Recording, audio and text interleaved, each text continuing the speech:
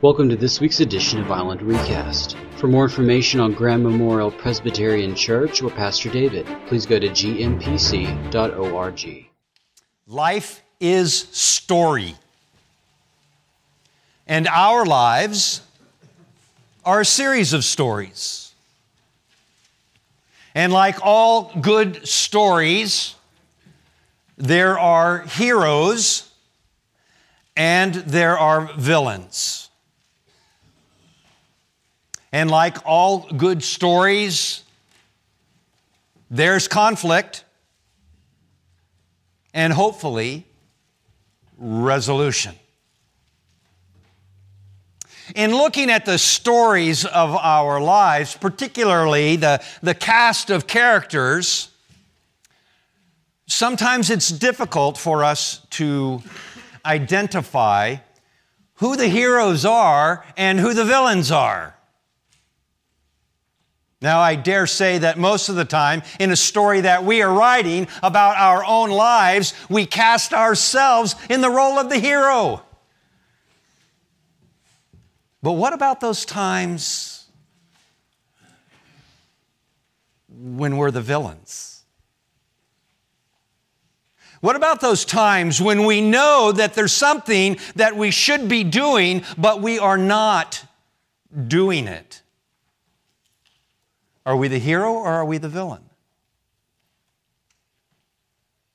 Or what about those times when we're doing something that we know we should not be doing? Are we the hero or are we the villain?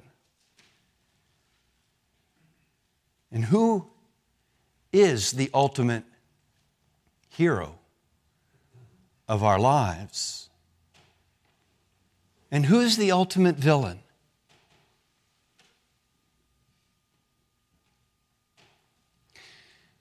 The plot thickens.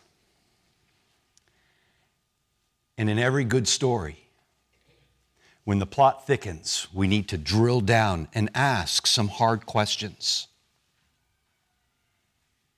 The story of Jesus' life here on earth is no different.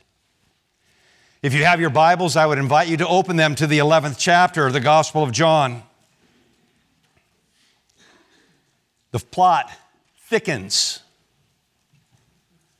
in the story of Jesus' earthly ministry with the resurrection of Lazarus. As Jesus proclaims to Martha, "I am the resurrection and the life. He who believes in me will live even though he dies, and whoever lives and believes in me will never die." Do you believe this? Depends on who the hero of your story is. They take Jesus when he asks, "Where have you laid him?" to a tomb, a destination as far as they could see. Life for Lazarus, as they knew and understood it, was over.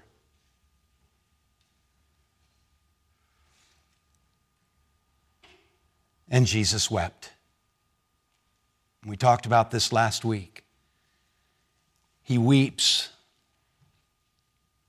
for the decay of a creation that was made good. How far it had fallen from God's original design.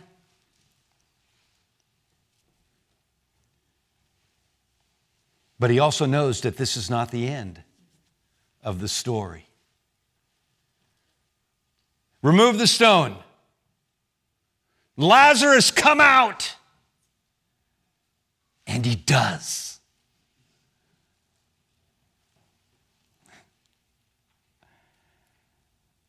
As the dead man came out, his hands and feet were wrapped with strips of linen and cloth around his face.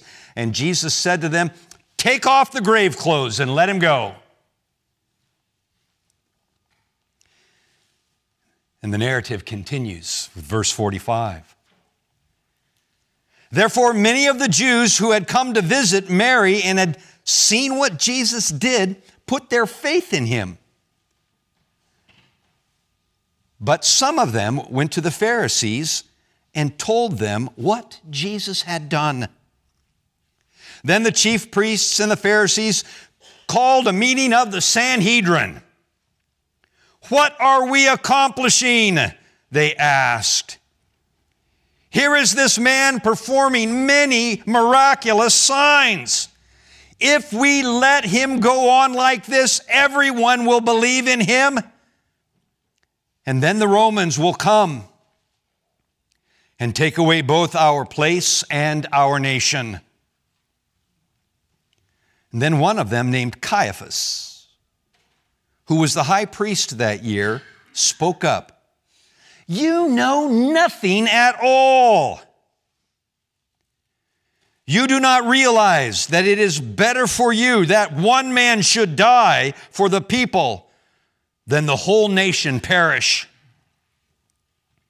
He did not say this on his own, but as high priest that year, he prophesied that Jesus would die for the Jewish nation.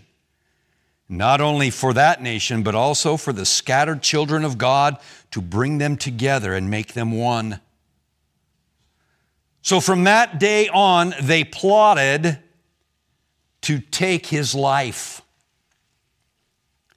Therefore, Jesus no longer moved about publicly among the Jews. Instead, he withdrew to a region near the desert, to a village called Ephraim, where he stayed with his disciples. When it was almost time for the Jewish Passover, many went up from the country to Jerusalem for their ceremonial cleansing before the Passover. They kept looking for Jesus. As they stood in the temple area, they asked one another, "What do you think? Isn't he coming to the feast at all?" But the chief priests and the Pharisees had given orders that if anyone found out where Jesus was, he should be reported, that they might arrest him. The plot thickens. There are so many interesting aspects to this narrative in the final part of the 11th chapter. I love how once again we see how dividing, how divisive Jesus is. You're either for him or against him. There is no middle ground. Many of the Jews who had come had seen what Jesus did and put their faith in him. What would you do if you were among them? If you knew Lazarus or Mary and Martha, and you were there and you watched Lazarus die, to see Jesus come on the scene and bring him back to life. I think actually it'd be a little unnerving. Joy, gratitude, a little bit of fear. Who is he? Why is he here? And many of the people, because of what Jesus did, they believed in him. But not everyone. Some of them went to the Pharisees and told them what Jesus had done. Another example of no good turn goes unpunished. I can't believe what this guy did this time. What are you going to do? And the chief priests and the Pharisees, they called a meeting of the Sanhedrin, which was effectively the Supreme Court of the day. The Sanhedrin was made up of Pharisees and Sadducees. If you want, the political and religious conservatives and liberals of the day. The Pharisees representing the conservatives, the Sadducees representing the liberals. How interesting that Jesus has the power to unite even the left and the right.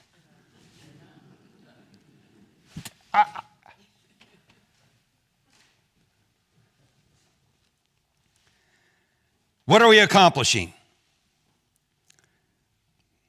Here's a man performing many miraculous signs. Yeah, if we let him go on like this, everyone will believe in him. Oh my gosh, terrible thing. And I found myself looking at that, wondering who these people are. Heroes and villains. Who are they? If we let him go on like this, everyone will believe in him, and the Romans will come and take away both our place and our nation.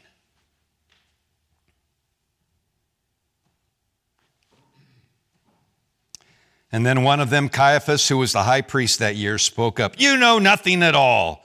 You do not realize that it is better for you that one man should die for the people than the whole nation perish.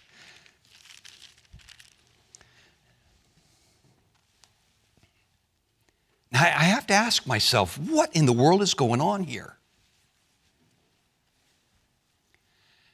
And these are educated men. Ostensibly, they know their history.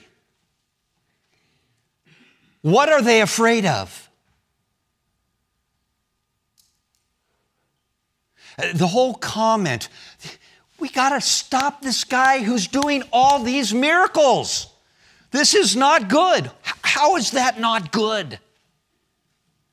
Who's the villain? Who's the hero? The plot thickens.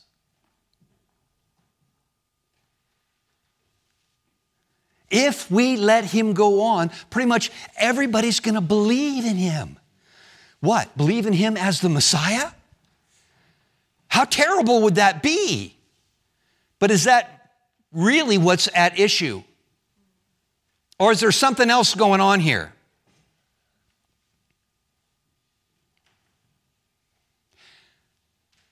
If they believe, then the Romans will come in and wipe out the nation.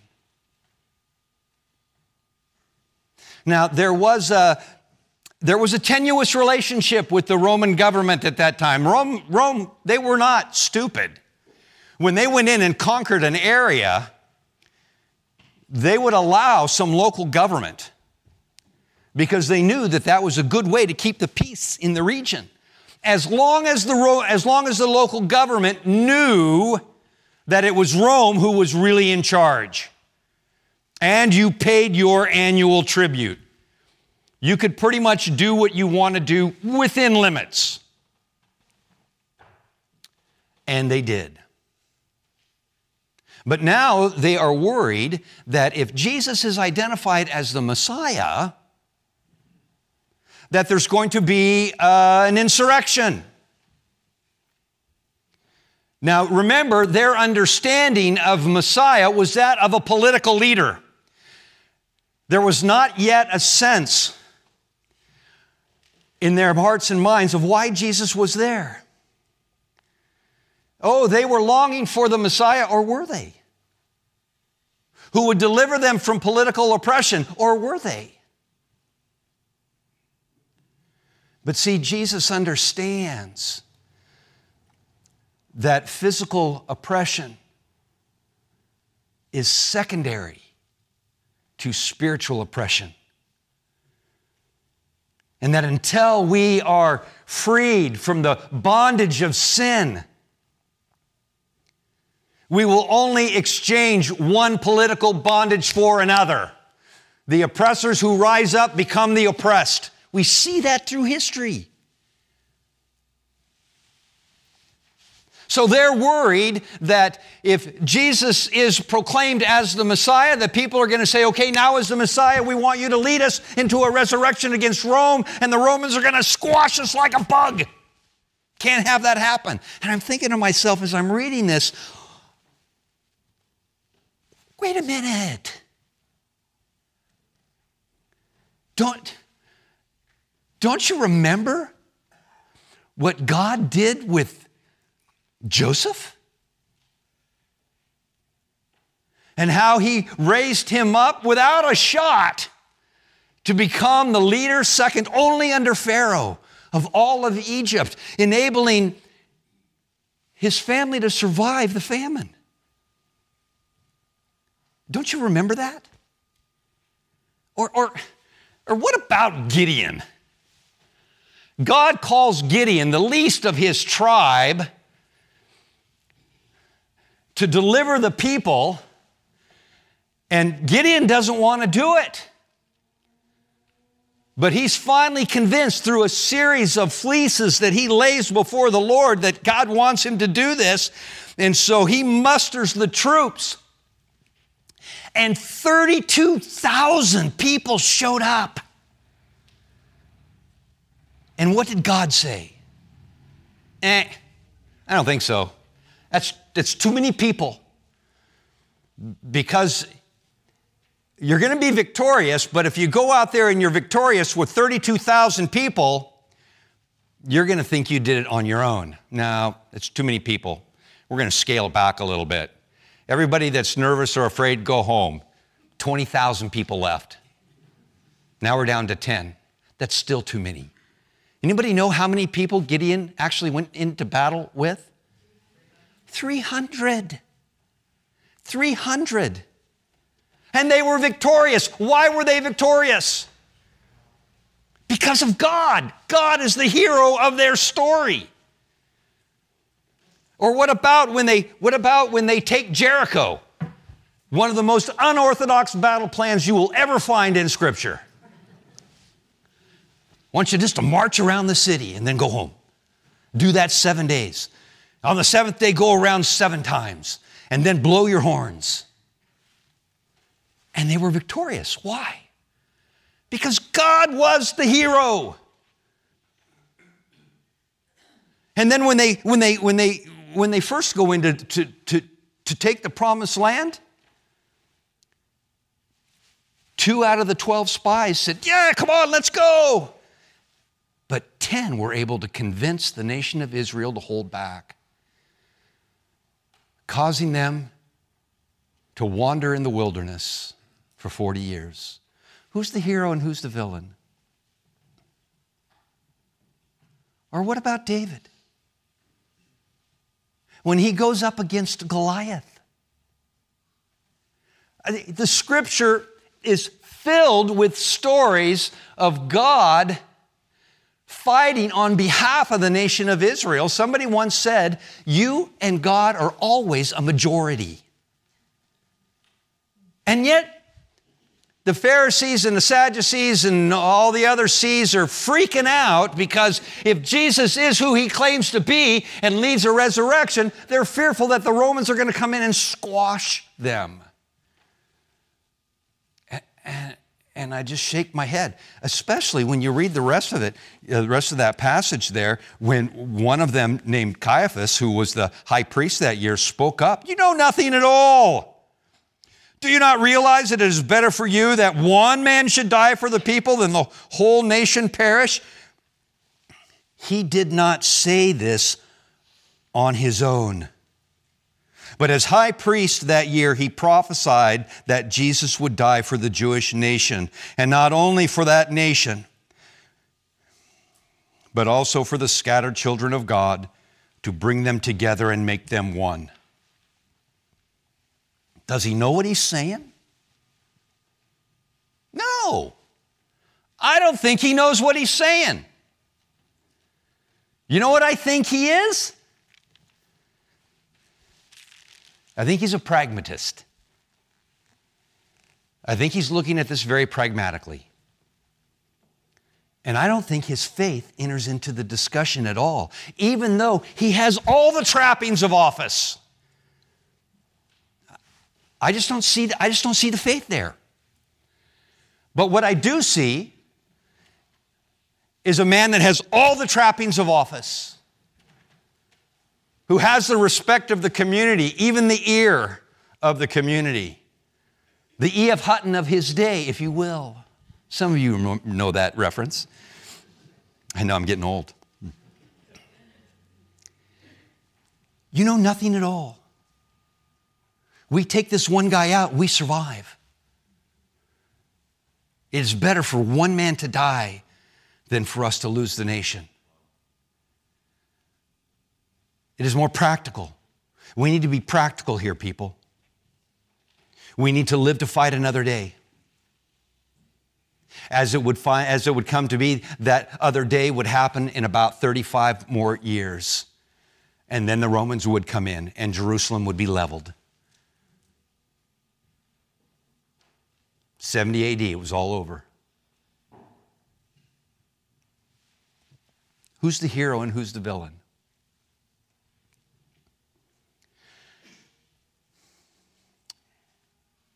Somebody was asking a question. As we talk about persecution in the church, why don't we see persecution here in the United States like we see it in other parts of the world? Part of the answer to that is that we were founded as a nation by a group of people who were fleeing religious persecution, and they wanted to set up and establish a government where people had that freedom.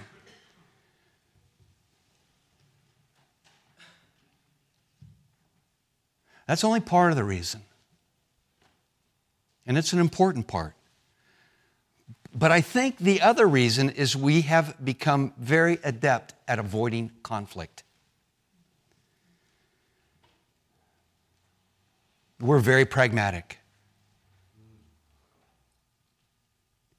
And there is growing hostility against Christians in this country. Now, we're a far cry from being rounded up and fed to the lions. But it's happening. And the thought is that we just need to keep our heads down. We have been told that we can believe whatever we want to believe, but to keep it private. You can do whatever you want for this 1 hour on Sunday morning, but your ideas, your views are really not welcome in the public square anymore. And so for some believers, they circle the wagons. And we're going to kind of stay put and wait for this to pass. Is that what God calls us to do? The same God that raised Jesus from the dead, the same God that was with David that slew Goliath, the same God that was with Gideon when he defeated the Midianites with 300 people, that's the same God that we worship today. And I'm not saying that we need to go looking for conflict either, because we know that there are a group of extremists that are doing just that. And as I shared with some people just yesterday, they are proclaiming an apologetic, which is a defense for their faith, a faith that is not founded in Scripture. And that hurts the causes of Christ. We need to know what we believe and why we believe it. And know why it matters. But we also need to be ready to give people an answer for the reason of the hope that is within us, with gentleness and respect. We've not done that well. And when we've not done that well, when we have sought to avoid a conflict for the sake of practicality and just to keep our heads down, I wonder at that time in our story, are we the villain or are we the hero? I guess it all depends on who the real hero of your life story is.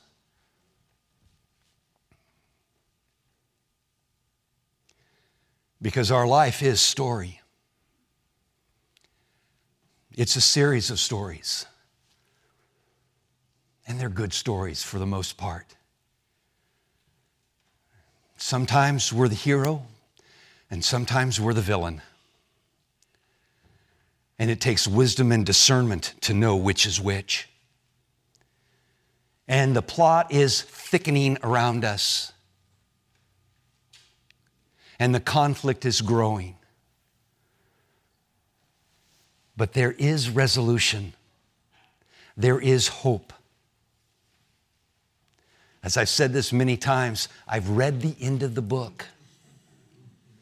And the gates of hell will not prevail against the church.